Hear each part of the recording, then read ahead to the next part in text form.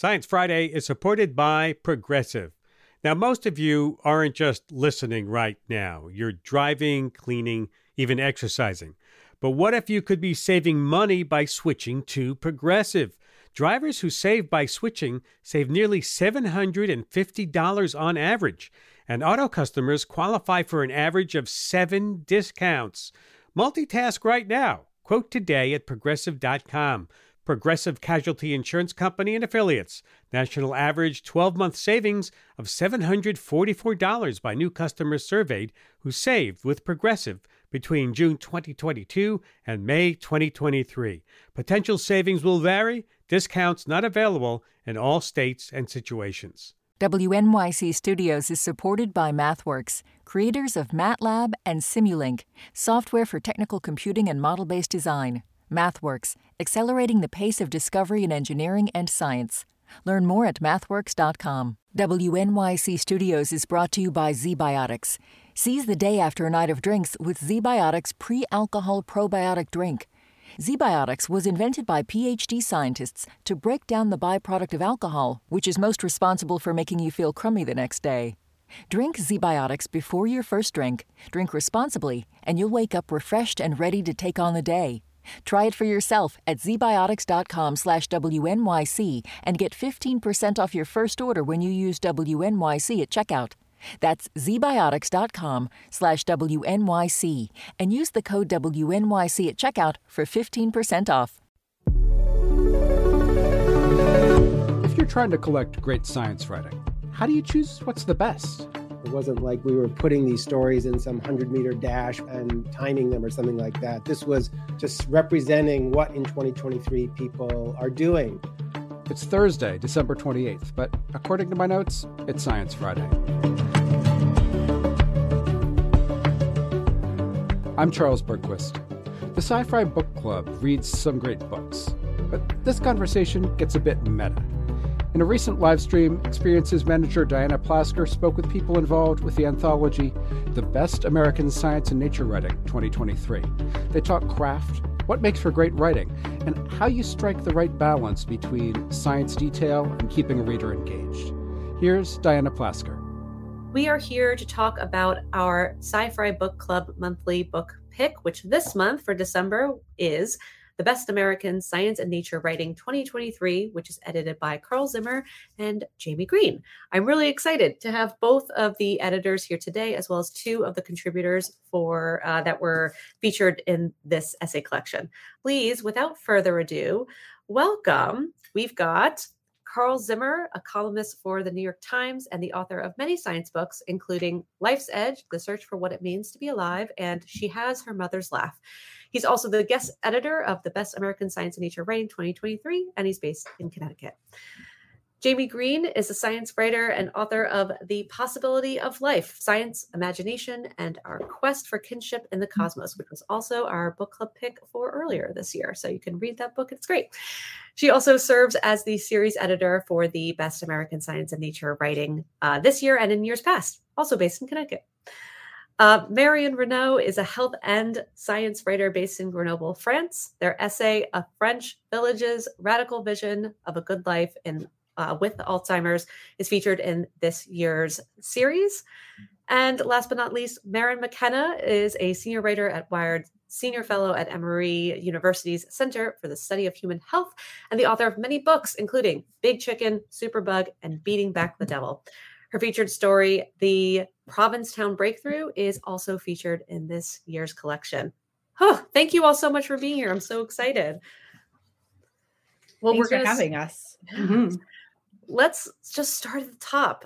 Carl, tell us a little bit about what it is like to be the guest editor for this selection. You talk a little bit in your introduction about the experience of doing that after many years of using this as part of your personal and professional life. So just tell us a little bit about what that's like. Well, yeah, I teach a writing class at Yale where for over a decade where that year's best of science and nature writing is one of the things that I assign. And it's always guaranteed to give me a really great range of stories to show students all the different ways that you can write about science and nature, different kinds of approaches, fresh approaches to very familiar topics or topics that no one ever thought to write about. And so it really felt like I could pay back by doing the work this year. So I was really glad to have the opportunity. Of course, it was very daunting because there's just so much to read. I mean, there's so many people are just cranking out stuff that is really good and really addressing a lot of the most urgent issues that we face. But Jamie was able to help me, guide me through this. She has a lot more experience than I do with this series, so she had already been doing a ton of reading by the time the publisher reached out to me. So she showed me stuff that she had been reading. I kind of gathered up things that I had been reading and discussed them, started looking for newer things. And and then, this wasn't, I wouldn't say that this is like, it wasn't like we were putting these stories in some 100-meter dash with and timing them or something like that. I was creating, the kind of book that I would want to teach from this year. Just representing what in 2023 people are doing, and they are writing about, there are certain things that are front and center, like recovering from the pandemic. And also, I guess, another big theme of the book is, the tipping points that we're pushing the planet past, whether it's climate change or melting glaciers or other environmental assaults. But there's still room for surprises and for things that you might not think that anyone would write about, and yet they write about really well. Did you find that, or do you think that assigning this book this year will feel different, having been the series editor for this year?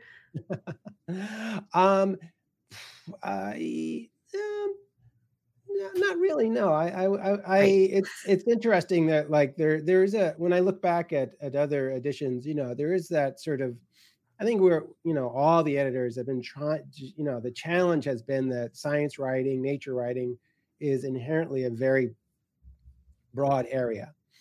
And so it's, we're trying to like, get out to the edges of the map, because people just write about so many different things, whether it's cows or caves or Alzheimer's disease or being nearsighted. Like there's just a lot of different things that can be covered. Jamie, as series editor, what is it like working with the guest editors each year? Is it a totally different experience? Like how do you guide the guest editors and sort of help them with your experience? Yeah, it is different every year because, so basically, as Carl mentioned, like part of my job is to, at the end of the year, send the guest editor a big list of pieces that I've read this year that I think are viable candidates. And then what happens after that is always different.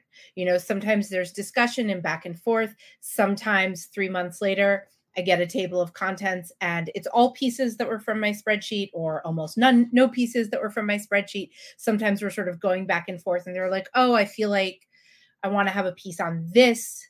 Do you know whose writing should I look at? Like trying to fill the gaps, because some guest editors just are like, I want the 20 to 25 best pieces this year. Others are looking for sort of themes or developments or sort of like, gestures that they think were important from there. I mean, I also do that. I remember the year that the big gravitational wave discovery was made, saying like, I want to see if I can find anything from there that fits.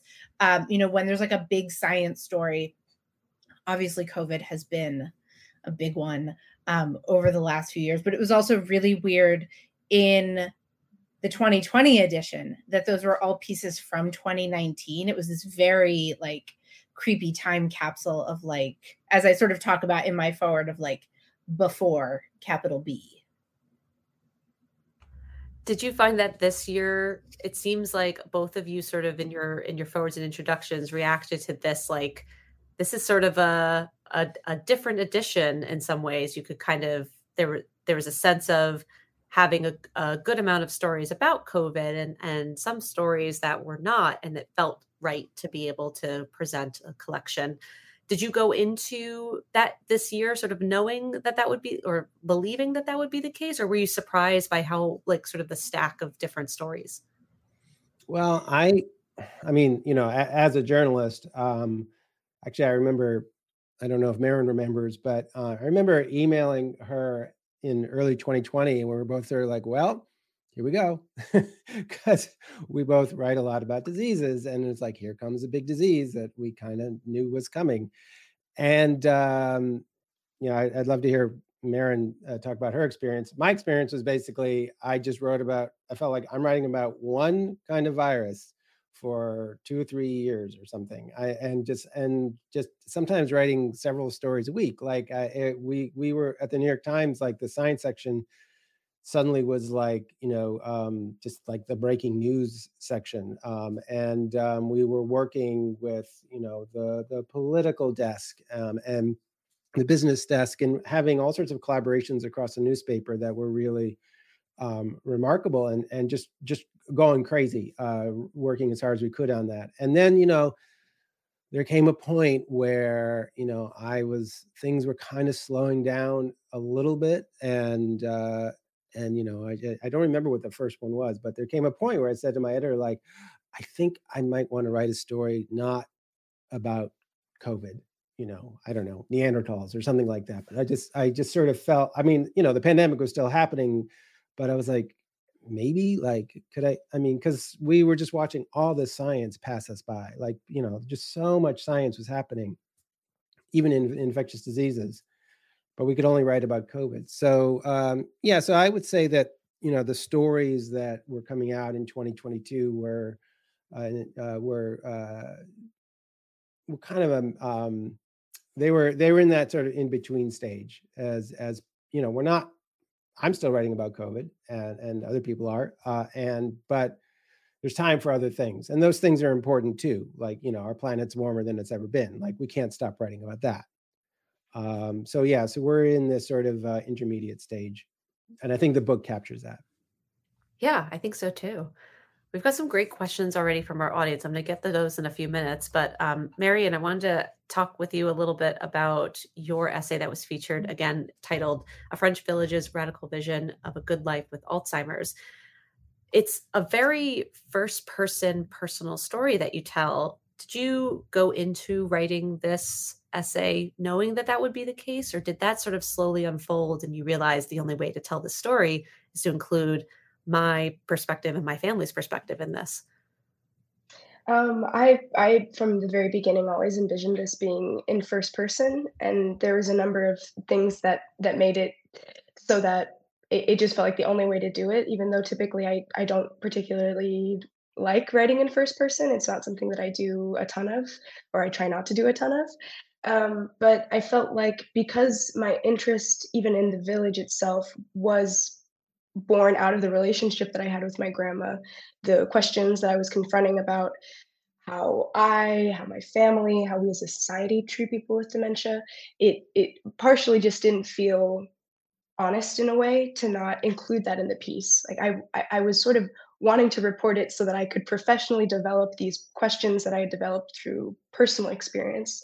So part of it just felt honest, and also just like I don't think I could have been able to write it from a sort of detached third person curious journalist with just poking around asking questions.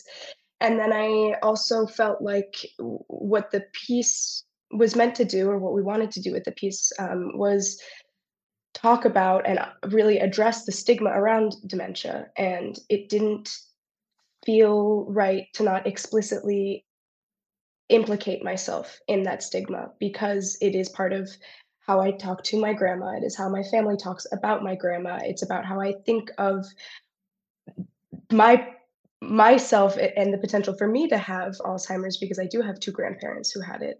And so it felt not only true, but also a way to face this sort of ugliness of what that stigma is about, which can really be boiled down to like generally it's generally acceptable to say that someone in the late stages of dementia who doesn't know where they are, who doesn't know who I am or who they are, that they don't deserve certain rights and dignities, and they don't deserve certain things like having a home and not just housing, or being treated with as someone who is capable of autonomy, capable of freedom. And I felt like by writing it in the first person, I could reach a hand out to the audience, not castigate, but sort of invite them to join me where I was in my processing of this subject as a human. Yeah, and I hope for me, it made me think differently about the people in my life who have experienced Alzheimer's, or the people in my life who have loved ones who they've had to, um, care for, or, who have had Alzheimer's, and think about those times differently, or invite them to read this essay to think differently about their, family's experience. So, Jamie, I'd love to ask you too, about what was it about this essay that helped make it to the collection for you? I mean, it was, I'm seeing in the chat someone, it answers this question too. How do you define the best? What is the defining criteria? And I will be honest that when I am reading for the anthology, I am not thinking about criteria at all. I am just thinking about the pieces that move me, that engage me. Like I'm reading, hundreds of pieces, sometimes all crammed into the month of December. And so I'm going fast. And these are the pieces that just like make me want to keep reading, that feel important, that feel like I'm learning something. The opposite of Marion, I'm very predisposed to first person writing and essay writing. And so whenever there's a piece that does something interesting or unexpected with the form of the Science magazine feature, I think I'm always a little extra interested. Love those features too. There are always plenty in the anthology, but I'm like, oh, this is different. And you can, I think, maybe even feel that small danger and excitement of a writer who is not usually being first person vulnerable, being first person vulnerable. And then it's also just very interesting science, and like so like humanely powerful. And I have grandparents too, or I suppose at this point had, past tense. And so it just, there's so much emotional connection and scientific interest. And I just it's the pieces that just get you that way. And that was one of them. Yeah. This was this is one of those ones that that also made the rounds in Science Friday's Slack. So we all were reading it around the time. So it definitely stood out to us as well. So I wasn't surprised to see it in the collection. I would just add that when I'm teaching, I find that a lot of students would like to just insert themselves into their stories, and I just say, like, do you need to be there? Just you being you. It's not. That's no offense, but it's not. You may not be as interesting as the people you're writing about, at least in this context. Like, I did this, or I sat down at a desk, or like, I don't care. What makes me care? Well, it makes me care, like, if you have to be there in the story. So Marion has to be in that story. Like, just, I can't imagine her not being in it. So there are some pieces in this anthology that are first person, not just Marion's. And you can just take a look and say, like, okay, why did that reporter decide that they needed to put that big first person in there? And why was it that people left themselves out of other ones? And that's a good way to just to kind of get to appreciate the decisions that science writers make. Yeah, absolutely. Marin, I also want to talk a little bit about your essay, Provincetown Breakthrough. When I started reading this essay again, I had a little bit of trepidation, because I was like, okay, I'm getting into one of the COVID stories that we're going to be telling. And I got to the end, and I'll admit that I welled up a little bit, because it was just such a, like, a hopeful story about what's possible if we come together in community around these difficult times, and if we choose to create systems that can help in sort of these like, catastrophic moments. I also had forgotten that this happened, and so like I feel like a lot of people, these essays are a reminder of some of the moments that were maybe only 2 years ago that we're sort of reflecting back on, that since have felt like ancient history, or that we're like, oh yeah, I kind of didn't remember that. I want to ask you a little bit about what it was like to write this essay, in addition to sort of like, you had mentioned in our pre-interview that these stories are, work of collectiveness, of like the story that you told about this outbreak that happened in Provincetown, and the community that came together to sort of like take care of each other. Science writing is also a collective effort, that there are people beyond the byline that make these things happen. So I just want to give you a little space to talk about the story and the people who helped make it happen. Okay, I'll try to keep all of those in mind. Thank you. I know that was a lot. I'm so sorry. It's a lot of a pre-brief, but so first, thank you for having me, and thank you, Carl and Jamie, for selecting me. So Carl, in his description of how he approached reviewing stories for this edition, really teed this up for me nicely, because this story was published 18 months ago, the middle of 2022, when that door was starting to open, and but both as a profession of science writers, and also broadly as a culture, we were really starting to turn away from COVID and actively like not want to hear about it anymore. And the moment it describes, which is just about a year before that, is the moment when everything started to go wrong. So just to remind you a bit of the history, COVID arrives somewhere around the turn of 2019 to 2020, maybe a month or so before that in Asia. It pretty much gets to the United States in March of 2020, and everything goes to hell. We get the vaccines in the middle of December 2020, an extraordinary effort. There's never been a vaccine that came to market that fast. And by the early summer of 2021, people were starting to feel like we were going to come out of it. Large numbers of people had been vaccinated. Just before the episode that's described in this story, both the CDC and then the White House had told people that they could take their masks off. People were starting to come out into public again. That's what was happening in Provincetown, which is sort of the capital for most of the country, or at least for the East Coast of LGBTQ America. People were coming back to all the big street festivals and parties and clubs and so forth that had existed before the pandemic and then had been chilled for a couple of years.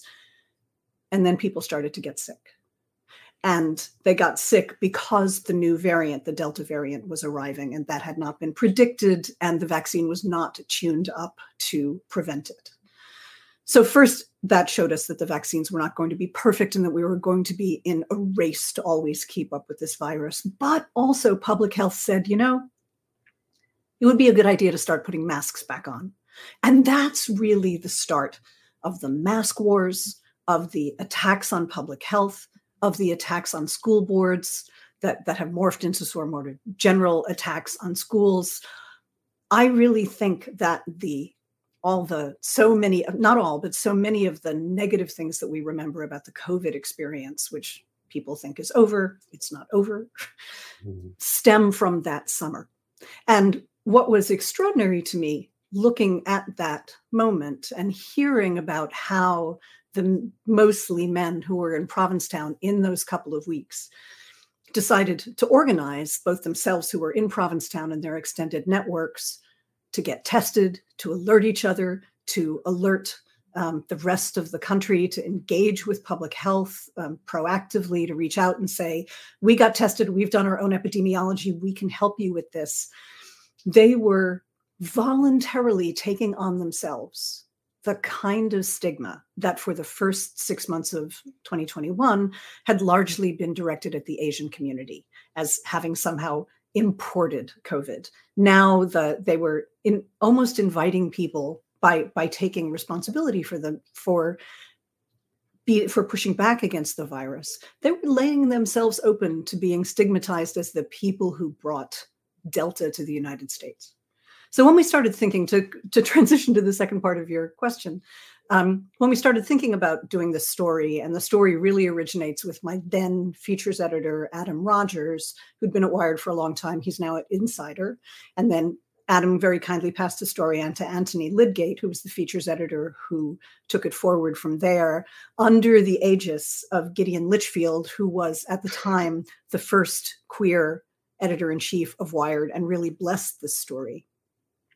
What we wanted to do was start watching this episode almost from the start, was to debunk that stigma and that sense of responsibility being pinned on the gay and queer community, and say, no, you have got this backwards.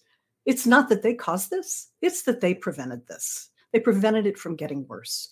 So in addition to being a debunk, it's kind of a love letter for me to a community that chose to do the right thing, knowing that they were going to suffer in the public sphere from doing that. And we had to wait some months to actually conclude the story. The last section of the story, which is about scientists at the Broad Institute tracking down the genetics of the virus and proving that even though Delta overwhelmed the country and Omicron after it, the particular strain of Provincetown actually vanishes. And it vanishes because of the work that the gay and queer networks did. We had to wait for that last part of the story, which arrives in the spring of 2022, to tell the whole thing. But by the end, what we had, I think, was something that set the record straight and gave people praise for things that they were being blamed for. And that felt really good. Yeah, it felt really good to read as well. Even if in the back of my mind, I was like, I wish like this story could like completely supersede the story that we had been told. But that is what good science writing does, right? It tries its best. And it when there's a story to sort of retell in the future, we try our best to. And so I just have to say thank you for saying that you welled up at the end, and particularly at the last line. So I was an English major and French major, and the last line is a free adaptation of a line from Camus' The Plague, in which he says, the main character says, there are plagues. I'll do it in English because that's how it is in my story. There are plagues and victims in the world, and all of us can decide at any moment not to be on the side of the plagues. I saw everyone reach for their copy to read it along. I just want to say, it is amazing the things that science and arts can do together. That is a perfect example of how, if you think you know Camus' plays and that won't possibly come into a work that you have in the science field, think again, because Maren just proved you wrong. Thank you so much. We've got some great questions from the chat, and so I'm going to sort of delve into them right now. One from Roberta, which reads, how do you decide how much scientific detail to put in to still be informative to your essays, but not lose your reader in the weeds? I'm going to actually sort of like, I know Carl and Jamie, you don't have essays, of course, featured in this series, but you are science writers. I'd love to hear your perspective on this too. But Jamie, I'll start with you. What do you... How do you sort of like bridge this gap? This is a calibration that often happens in conjunction with my editor. I do my best. But I also, and I have a lot of trouble, especially when I'm writing about a topic that I've been writing about for a while, or have been studying for a while, or I'm interested in. I mean, studying as a layperson, I do not have a PhD. I often have trouble maintaining a sense of what a random reader already knows. Like when I'm writing about exoplanets, it's like, does the general reader know that we have found planets around other stars? Does the general reader know that we have not found life on any of them? Like, I don't know. And so working with an editor, and I'm very lucky that the last few editors I've worked with on science pieces were not specialists in my zone of science. So there's often them asking for more explanation. So it's less for me about getting too in the weeds and more realizing when am I in the weeds and when do I need to show the reader the path deep into the weeds. Whatever's deep in the weeds is usually what's very interesting to me. So it's more about how do we get them into the weeds so that when they are there to really overextend the metaphor, they don't feel lost and disoriented. Because I think if we stay outside of the weeds, then we're not going to get, it's not as interesting, it's not as exciting. My favorite science writing by other writers is the stuff that gets us really deep in the weeds and feels good while we're going there. I love an extended metaphor. I'm here for it. I guess I would add that, like, for me, I have to remind myself the weeds are not actually the destination. Like, we're not actually trying, it's not like, oh, we're going to get into the weeds. It's like, no, we're actually in the weeds for a reason. We're actually going somewhere else. And editors really can help. My editor, current editor at the Times, Virginia Hughes, she will sometimes be like, do I really need to know this? And I'll look at a paragraph and be like, no, in fact, you don't. Like, there's like, I can get through this much faster and there's nothing lost by just leaving out this like particularly convoluted piece of statistics. Like, I know how that works and I know that these conclusions are sound because of that, but I don't need to walk people through. Like, we're writing stories and articles and essays. We're not writing scientific papers. So we need to sort of keep that stuff to a minimum. But as Jamie says, like, you want to learn how these things are done, how, when Marin is showing how epidemiology is carried out, like, how does that work? And you learn when you read her piece. Science Friday is supported by Random House, publisher of When Breath Becomes Air by Paul Kalanithi. When Breath Becomes Air is a memoir by an idealistic young neurosurgeon attempting to find hope and beauty in the face of his own terminal cancer diagnosis. It's a memoir about a doctor becoming a patient, a new father confronting mortality, and a reminder to live while we're alive. When Breath Becomes Air by Paul Kalanithi is available at prh.com/air. Science Friday is supported by NetSuite. Quick math. The less your business spends on operations, on multiple systems, on delivering your product or service, the more margin you have and the more money you keep. Obvious. But with higher expenses on materials, employees, distribution, and borrowing, everything costs more. So to reduce costs and headaches, smart businesses are graduating to NetSuite by Oracle.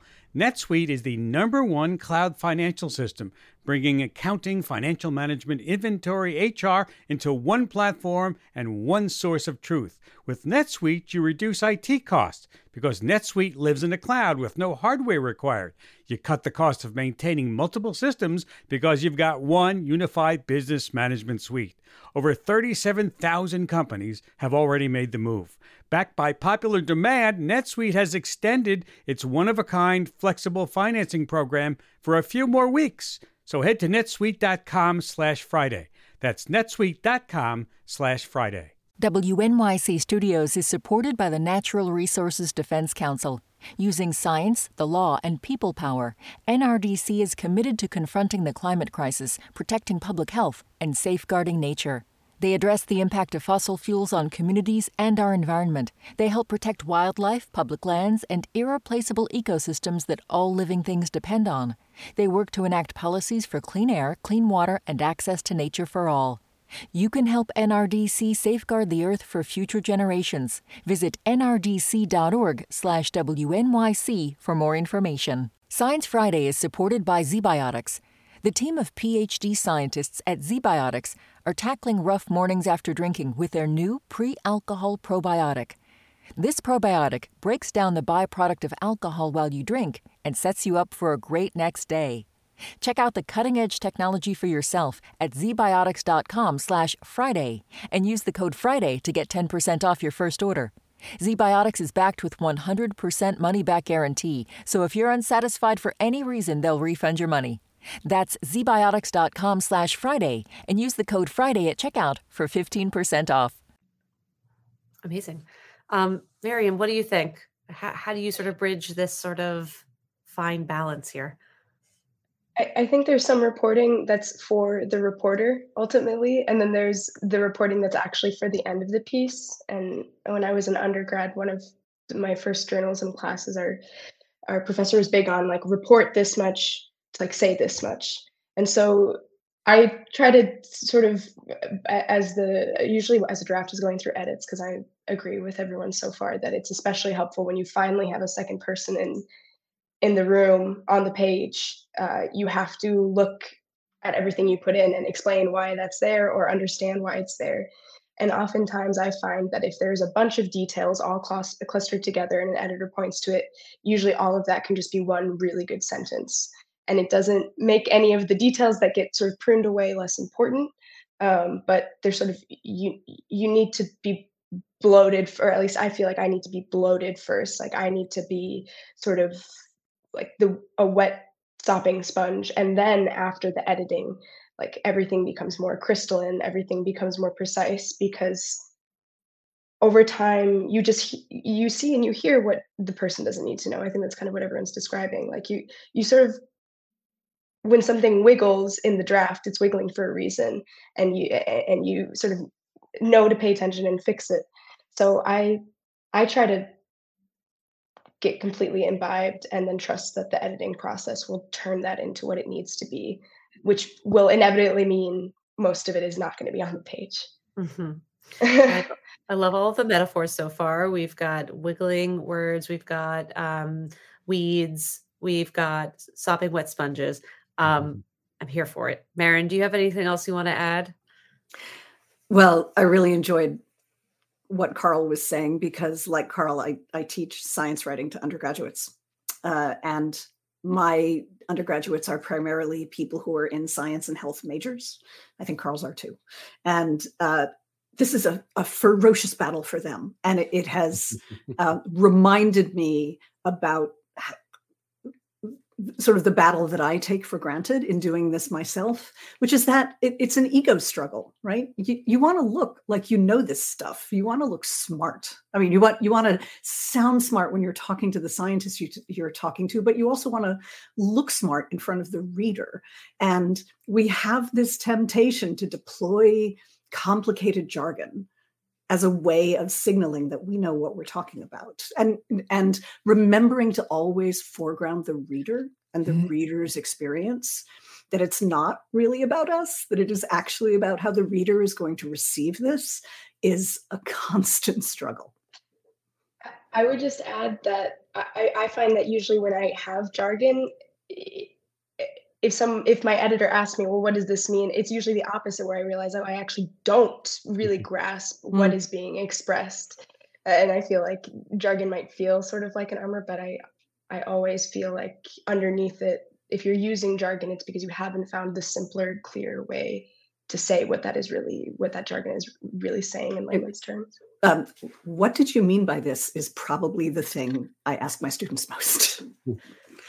Carl, do you hear yourself saying that a lot as well in your class? Yeah. I mean, and it's it's not fun when you're a student and the teacher says, "Well, what did you mean by this?" And you're like, "I don't actually know." But like it's good to like have that little revelation, and then you go and you rewrite and you come back, and it's always much better. Yeah, I find that happens a lot in my scripting as well, when I'm like, I don't need to say this. So it's a good skill to have, is just like asking yourself what's important for all kinds of writing.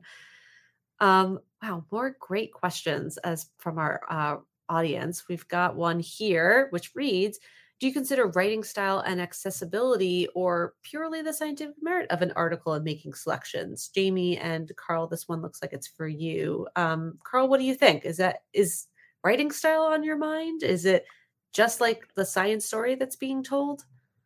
It's both. You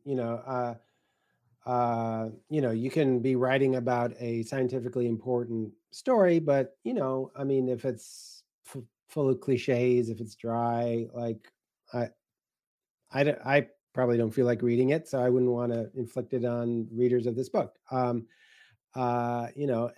it's great when people find an important subject and bring a style to it.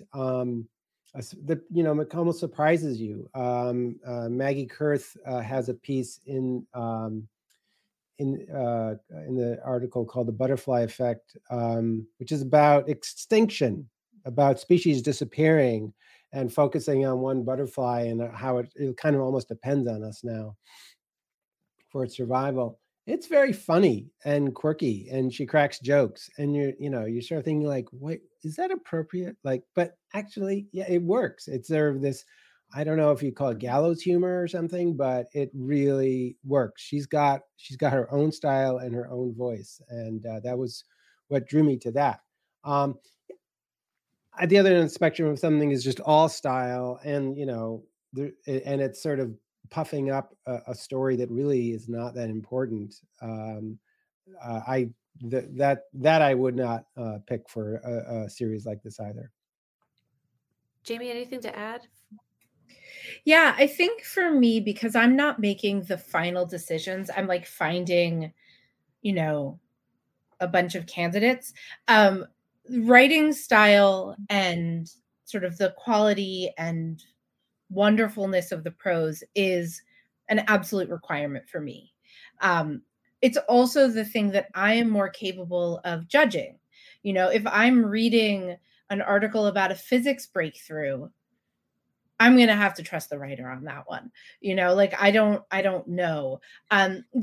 So I'm more focused on looking for great writing about science and nature. But if a story is if the subject matter is interesting, is surprising, is exciting, is important, that contributes to the sense of the piece's power. But I'm thinking one of the most memorable pieces so this is my 5th anthology that I've been series editor for. One of the pieces that I think about the most often was from the 2019 book, which was the first one that I worked on. It was about paper jams. It's called Why Paper Jams Persist. And it was fascinating. And so that's not, if we talk about scientific merit, also, like, what does that mean? Are you talking about validity, correctness, or importance? What is the most meaningful science or technology? It's not paper jams, but it was just so interesting. And I'm still, anytime someone's on Facebook complaining about their printer, first I recommend the printer I have, which is like the Brother Black and White, which works great. But then I send them this link because it is just like, why are there still paper jams? It's just, I still get so excited about this piece about paper jams. So I think that obviously shows that my answer is slightly more about writing style and storytelling, but the science does need to, at least by my smell test, seem valid as well. Yeah, I would imagine so. A few people had questions about like fact checking the stories as well. I mean, all of these stories, because they are published in these like reputable spaces in advance, I'm sure they also get fact checked, before they are published. Jamie, I would I would guess that it depends on the publications, but I would guess it comes down to maybe a quarter of them. Half of them have been fact checked. Fact checking is sad. Baron, I haven't looked at like which publications, but we have literary journals in here. They're not fact checking. I know some, website magazines are not fact checking. So fact checking is not a default, and we are not able to re-fact check the stories. We copy edit looking for mistakes, but for the most part, the stories are printed as they were printed in their original publications. But I saw someone mentioning like books as well. Just in case anyone is not aware of this, nonfiction books are not by default fact checked either. Publications copy edit, publishers copy edit. They do not fact check. If a book is fact checked, the author has either paid for it themselves or somehow gotten additional funding for that. So Are we raising hands because we got additional funding to fact check our books? Yes. Well, because I paid for it myself. Right. I got a grant to do it because my advance would not have quite covered it. So yeah, it's tricky. It's tricky is what I will say. Yeah. Speaking of tricky, Marion, I wanted to ask you a little bit about your experience as a freelance science writer. That's probably very different from people who have been or want to be at some point a staff writer. Can you talk a little bit about sort of like the pros and cons of that experience? Yeah. Yes, where to start? Well, I know, Marin, you've done both too, right? You've been, yeah. But so I think that there's quite a few drawbacks to being a freelancer. And I think that if you've ever talked to a freelance journalist, they probably told you all of these things, but the money problems are real. And it's not just low pay, even though I will recommend that the Freelance Solidarity Project does have a rate sharing effort or website where people can share and look at rates, but it's not just sort of pay transparency. It's not just that we're paid at the end of the completion of a project, so when it's published. So, like a piece like this one that takes many months to work on, that usually means working for free until it's finally published, and then you get paid all at once, which is not a super, at least for me, not a super healthy way to sort of live financially. Uh, Mentally, that's very difficult. But then there's also like just administrative stuff that you have to do as a freelancer that can be really burdensome. Putting aside money for retirement, dealing with figuring out insurance, reading contracts. And the last thing I will say on the bad side is it can be super, super solitary and super lonely because when you're a staffer, you have coworkers, you have a regular boss or bosses, people with whom you have daily interactions. And for the most part, that's not really the same thing as a freelancer. But there is so much independence, and there's so much, I think, privilege to that independence, right? I get to sort of decide on story ideas that I would like to do, and then I shop them around, right? I don't have one person who sort of says yes or no. So when you're a freelancer and you have something you really want to do, you can pursue that, and that's this kind of creative expression, a creative freedom that I didn't necessarily feel last time I was at a staff position, although that was at a newspaper, so it's a whole different kind of can of worms. And then to sort of relate to what we talked about earlier, I think that something that's really great about freelancing is that you also have this lateral space to try different formats, right? Not every publication is going to want you to use first person ever. Not every publication is going to want certain story structures or certain lengths, whether that's really short or really long. Or there's a ton of freedom and a ton of creativity that I think is really important to note. I'm always really happy to see that in the collections there's a mix of both, because I think that there is something to be said about staffers who can chip away at stories, who have resources behind them, who can put in time and work beats and develop relationships. And then there's also something that there's something about the way freelancers are doing journalism, but then also sort of like right against working really right in the face of like, what is labor? What is our labor? What is our profession? What is it worth? What is our value? And how much are we willing to, at what price can we put on that labor? And how can we, yeah. So a little bit of around, but I think that even when you look at a collection like this, you can see how the way that someone's work is funded and the way that it's structured and organized can be a real advantage or bring very particular assets to the final pieces. I endorse everything Marion said. I imagine probably a lot of people feel that way as well. It's like it's a push and pull, and the ways that it will get better is with better systems for the people who are doing this really hard and important work. So Science Friday is supported by Random House, publisher of When Breath Becomes Air by Paul Kalanithi. When Breath Becomes Air is a memoir by an idealistic young neurosurgeon attempting to find hope and beauty in the face of his own terminal cancer diagnosis. It's a memoir about a doctor becoming a patient, a new father confronting mortality, and a reminder to live while we're alive. When Breath Becomes Air by Paul Kalanithi is available at prh.com/air. WNYC Studios is supported by the Natural Resources Defense Council. Using science, the law, and people power, NRDC is committed to confronting the climate crisis, protecting public health, and safeguarding nature. They address the impact of fossil fuels on communities and our environment. They help protect wildlife, public lands, and irreplaceable ecosystems that all living things depend on. They work to enact policies for clean air, clean water, and access to nature for all. You can help NRDC safeguard the Earth for future generations. Visit nrdc.org/WNYC for more information. At Radiolab, we love nothing more than nerding out about science, neuroscience, chemistry. But we do also like to get into other kinds of stories. Stories about policing or Politics, country music, hockey, sex. Of bugs. Regardless of whether we're looking at science or not science, we bring a rigorous curiosity to get you the answers. And hopefully make you see the world anew. Radiolab, adventures on the edge of what we think we know. Wherever you get your podcasts.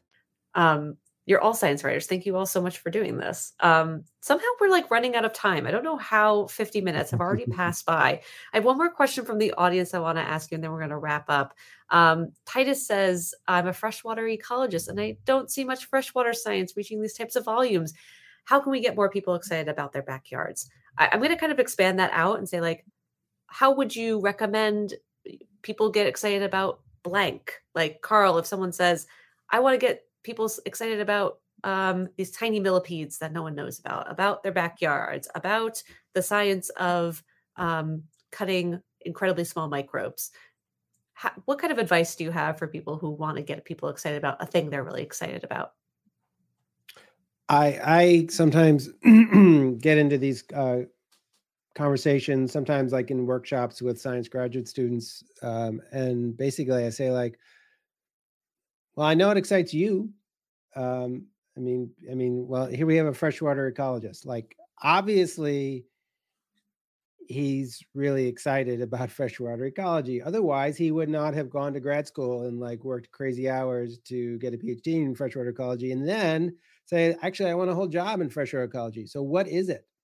What is it about that freshwater ecology? What is it about those little worms that somebody is excited about that excites them? And it may sound weird. Sometimes it sounds inappropriate to talk about science in terms of emotions. You know, science is not supposed to be emotional. It's supposed to be like, here's the data, and you should just want to read this because it's data. But that's not really how science works. That's not how anything works. We're people, and we do things, and we're motivated to do things.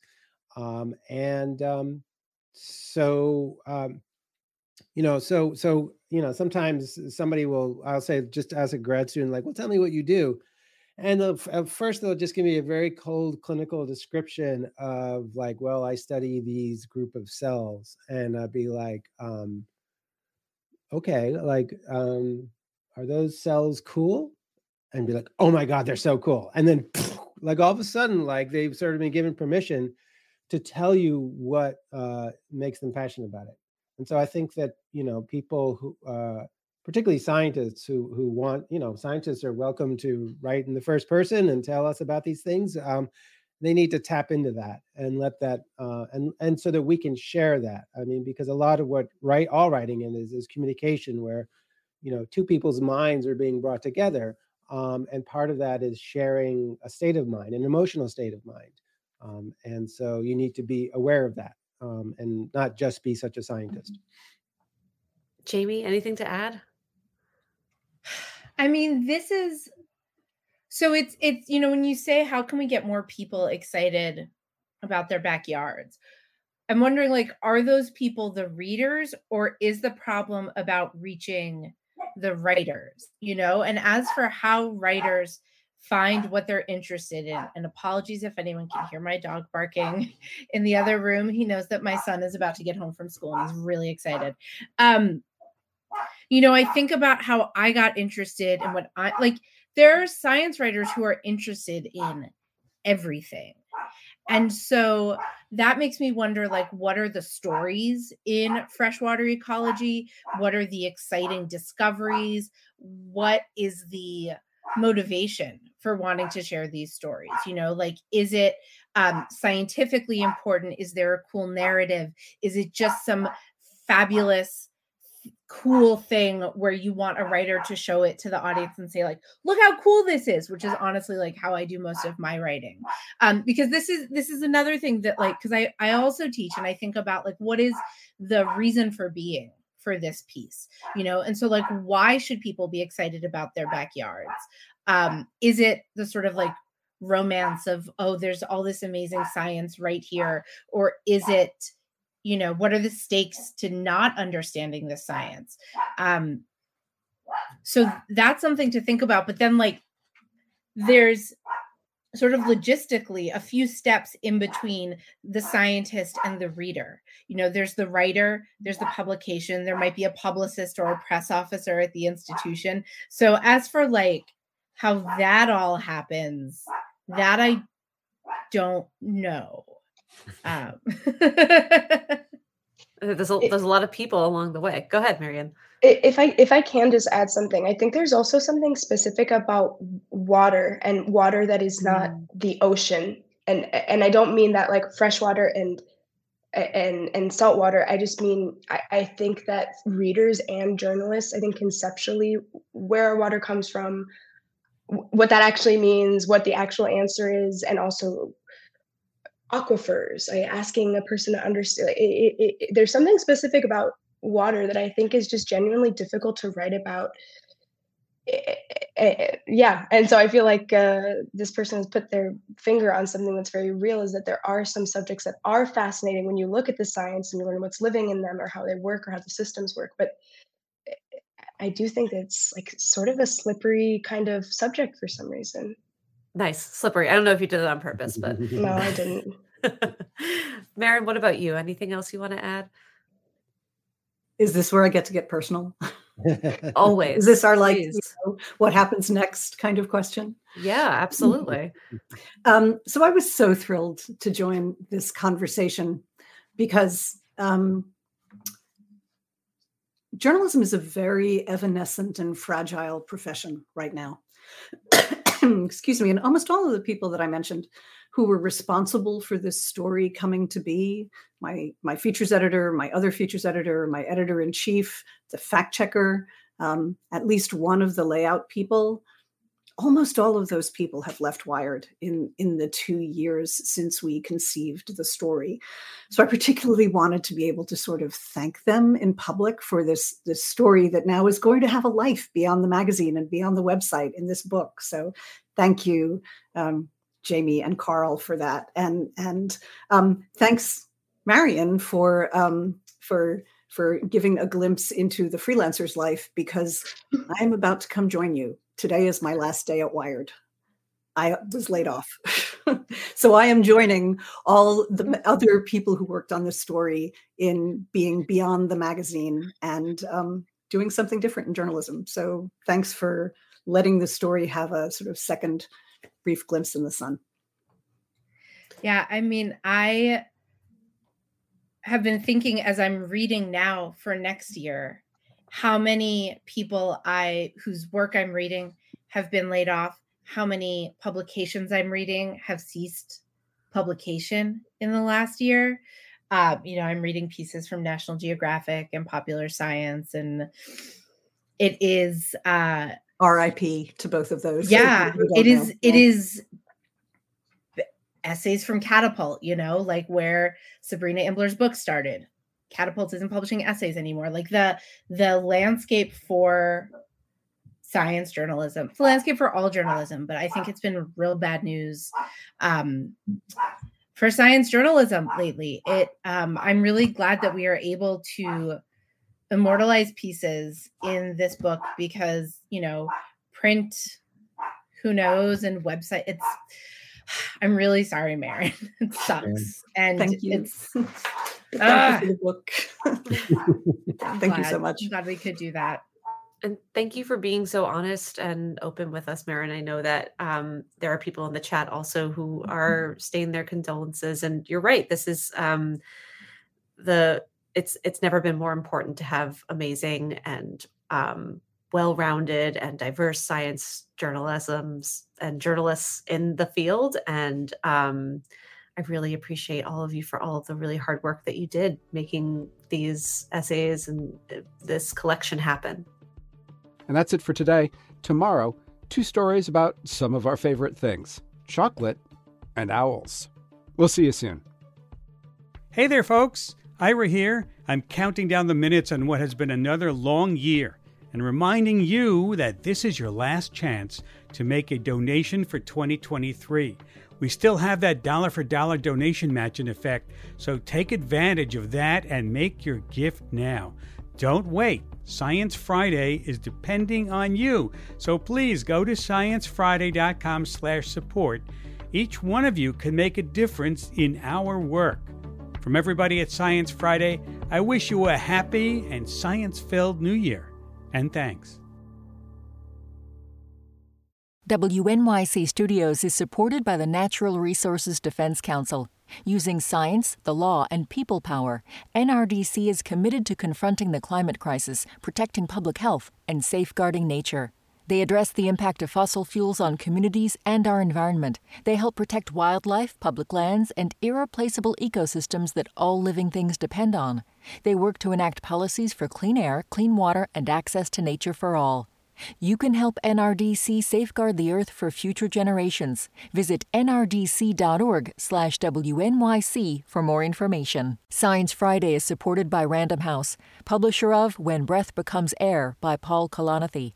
When Breath Becomes Air is a memoir by an idealistic young neurosurgeon attempting to find hope and beauty in the face of his own terminal cancer diagnosis. It's a memoir about a doctor becoming a patient, a new father confronting mortality, and a reminder to live while we're alive. When Breath Becomes Air by Paul Kalanithi is available at prh.com/air.